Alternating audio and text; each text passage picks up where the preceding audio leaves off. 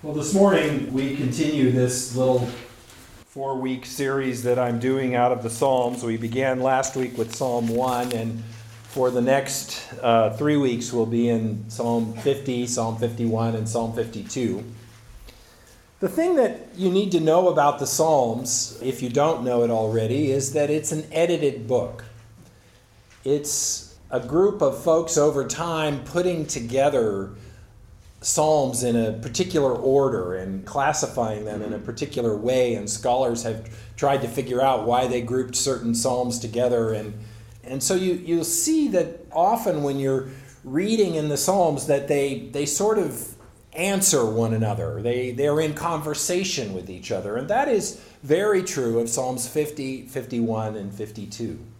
And so I invite you over these next 3 weeks to listen for the way in which the themes are repeated, and kind of we are given an example of how to respond to certain facts about God. But today we're looking at Psalm 50, a psalm that is about how we relate to God and what God invites from us, what God asks from us. And so let's look together at the 50th Psalm. The Mighty One, God the Lord, speaks and summons the earth from the rising of the sun to its setting. Out of Zion, the perfection of beauty, God shines forth. Our God comes and does not keep silence. Before him is a devouring fire and a mighty tempest all around him. He calls to the heavens above and to the earth that he may judge his people. Gather to me my faithful ones who made a covenant with me by sacrifice. The heavens declare his righteousness, for God himself is judge. Hear, O my people, and I will speak, O Israel. I will testify against you. I am God, your God. Not for your sacrifices do I rebuke you. Your burnt offerings are continually before me. I will not accept a bull from your house or goats from your folds. For every wild animal of the forest is mine, the cattle on 1,000 hills. I know all the birds of the air, and all that moves in the field is mine. If I were hungry, I would not tell you, for the world and all that is in it is mine. Do I eat the flesh of bulls, or drink the blood of goats? Offer to God a sacrifice of thanksgiving, and pay your vows to the Most High. Call on me in the day of trouble. I will deliver you, and you shall glorify me. But to the wicked, God says, what right have you to recite my statutes, or take my covenant on your lips? For you hate discipline, and you cast my words behind you. You make friends with a thief when you see one, and you keep company with adulterers. You give your mouth free rein for evil, and your tongue frames deceit. You sit and speak against your kin, and you slander your own mother's child. These things you have done, and I have been silent. You thought that I was one just like yourself. But now I rebuke you and lay the charge before you. Mark this then, you who forget God, or I will tear you apart, and there will be no one to deliver. Those who bring thanksgiving as their sacrifice honor me. To those who go the right way, I will show the salvation of God. Would you pray with me, please? Lord, help us this day to sit in silence and watch and wait. Help us to contemplate the magnitude of your presence. Help us to see our own smallness, and yet also your choice to engage us. Help us to rest in that place, and so equip us to offer that sacrifice of gratitude to you. For we pray in Jesus' name, amen. I have a friend from seminary. In fact, we sat next to each other at graduation, who later became a colleague when I worked at University Presbyterian Church. His name is Tim Snow. And Tim tells a story that came to mind this morning. He has a little plaque on his desk, or had a little plaque on his desk at UPC, and it said, It was a carved piece of driftwood, and it said, "I'm smaller than I look." And it sat there almost like a nameplate at the front of his desk. And one day I heard him tell the story of the origins of that quotation. He was teaching swimming one summer while he was up here. He was raised in California, but up here visiting his wife-to-be, Carol, and teaching swimming at View Ridge Pool in Seattle. And there was a little girl named Sydney who was in his class, and she was only 3.5 years old, and she had just finished and graduated from the floater class, and so did not yet know how to swim, but was there with, probably the typical 7 or 8 students lined up at the 3-foot deep section of the pool, standing on the deck. And Tim engaged them and said, "Okay, we're going to jump in the water now, and I want you to jump in and hold on to the side," because the water, quite frankly, was over most of their heads, because Sydney was only 3.5, and 3 feet was the depth of the water.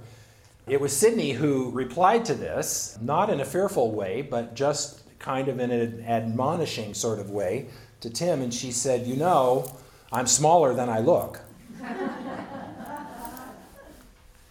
It was signaling all sorts of things, I think. And perhaps one of the things that was signaling that statement was, "I'm not sure I can do this." She did it. She jumped in and did kind of flounder, and Tim helped her back to the side. So she was signaling, "I'm not sure I have the capacity for this, but I need you to notice me. I need you to notice me right now because I may need some help." She went ahead and had the courage to listen to the teacher's invitation, but also wanted him to know that I need you not to take your eyes off of me, because if you take them off of me for too long, I'm not sure how I'm going to do. I'm smaller than I look. I think it's a statement that is the beginning of wisdom. It's not saying I am nothing. It's not saying I'm surely going to fail. But what it's saying is, I'm needing you to know I'm pretty scared, and I just may need your help. I'm smaller than I look. And I think Psalm 50 is kind of an exposition of what it means to make this confession. I'm smaller than I look. It's an exposition of this reality in terms of our relationship with God. It's as if what God calls on us to do through the psalmist here is take note of the truth that next to God, we are pretty small. That we are creatures, and that God is the creator.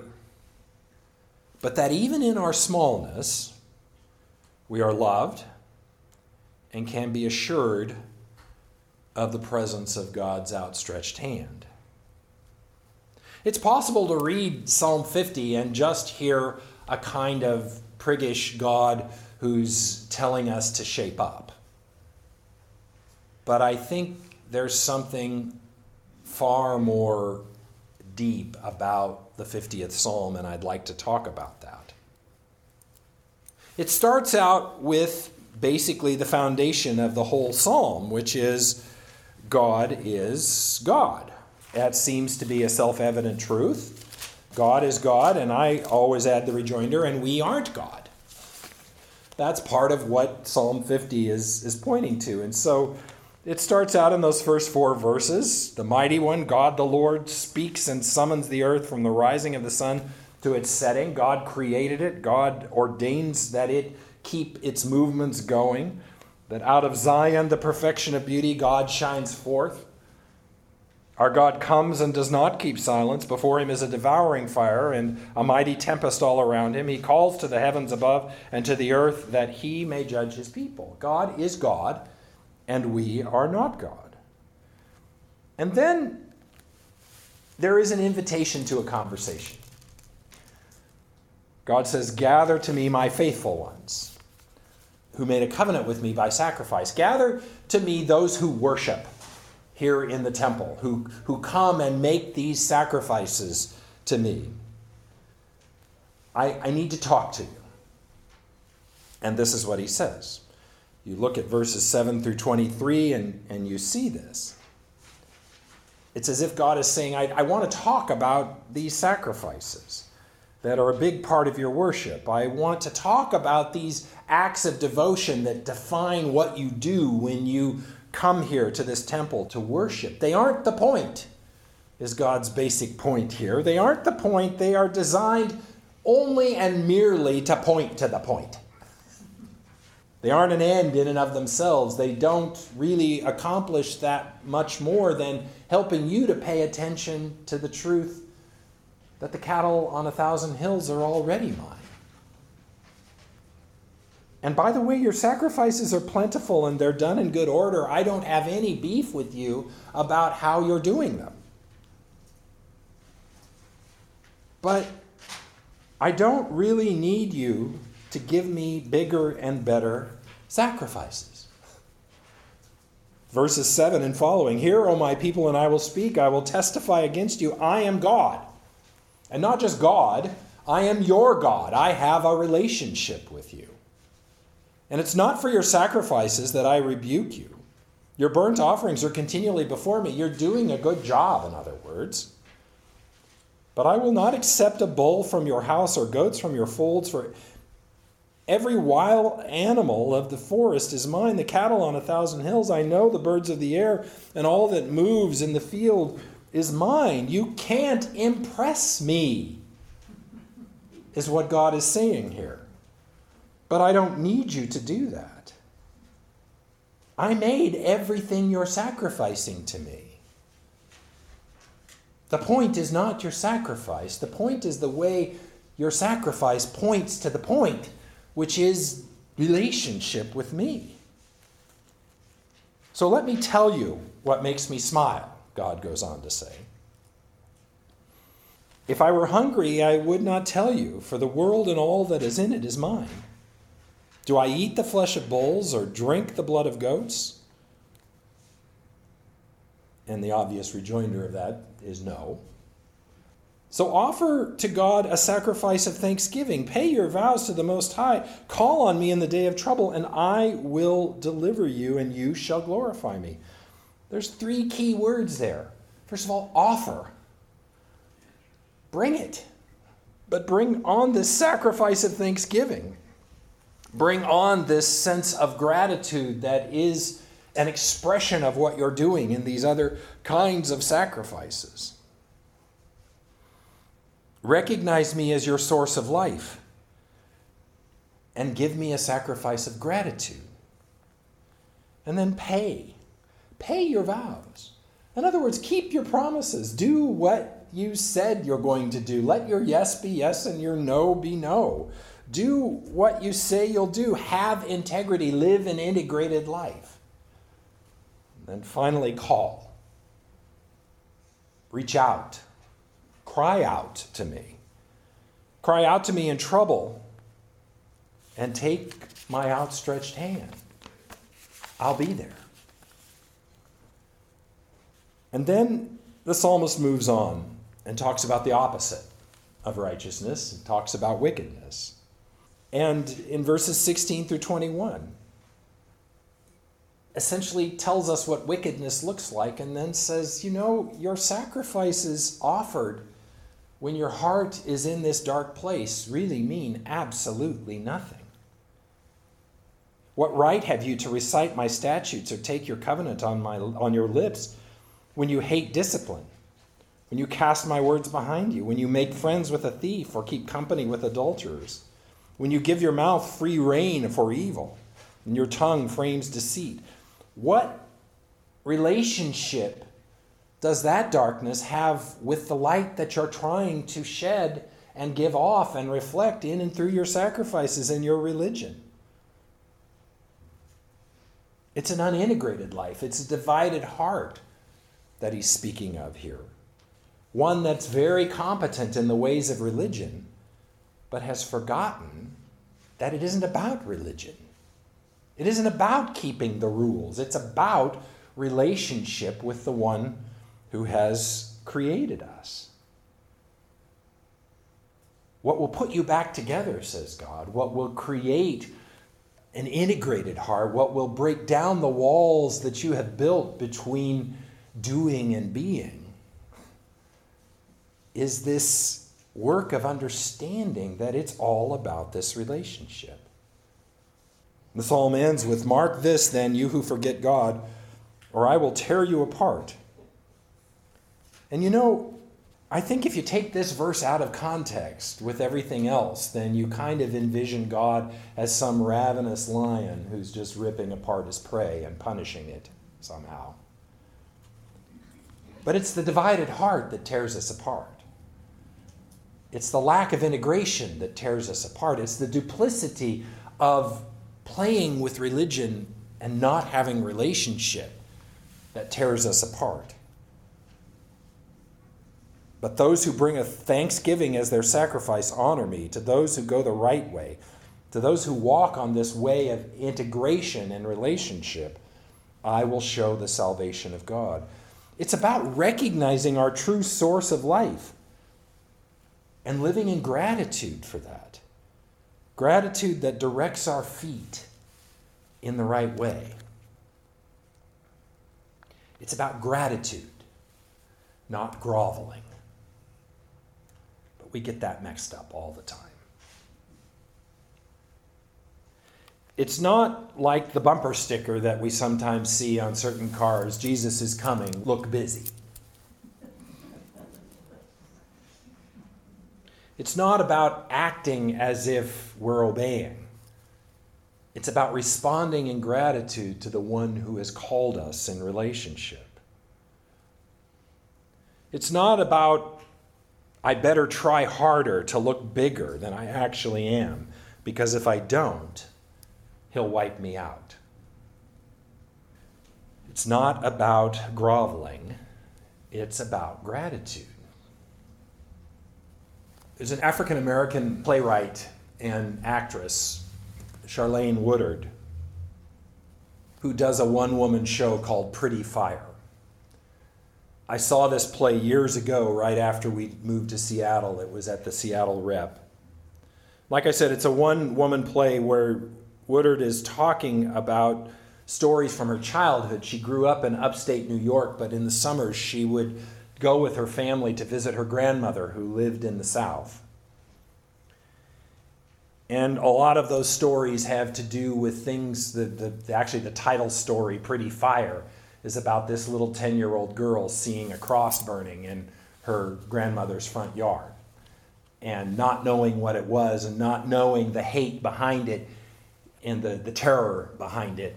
Says, "Oh, pretty fire, it's such pretty fire." And her grandmother responds violently to her and says, "That's not pretty fire." But she tells another story of going to church with her grandmother, and her grandmother always giving her a nickel to go to church with, to put in the plate, and telling her, "That's the Lord's money, that's God's money, so you be sure and put that in the plate." And the way Woodard talks about that nickel is, she said, "I made darn sure I put that nickel in the plate every single Sunday because I didn't want nothing that belonged to that God. I didn't want to be caught with nothing that belonged to that God. So let him have it, because I don't need anything that belongs to him." That's groveling. That's about keeping God at arm's length, because if you don't, you're in trouble. That's about a sacrifice that's about diverting God's attention away from you and onto something else because you don't want his eyes on you. Scripture says that the fear of the Lord is the beginning of wisdom, and sometimes we confuse that word fear with the notion of groveling, of trying to run as far away as we can from God. And that's not the wisdom that the writer's talking about. It's not the kind of fear that Charlayne Woodard speaks of, because that kind of fear is about keeping God at arm's length and doing what you can do to appease him so as to not be noticed. The fear that the scriptures are talking about, that is the beginning of wisdom, the fear of the Lord that is the beginning of wisdom, is awe at the mixture of his grandeur and his grace. His absolute unapproachability, that thing that stops our mouths and makes us silent. And the reality that this God has reached his hand out to us in Jesus Christ. It's the fear that's not embodied in the prayer, please don't wipe me out.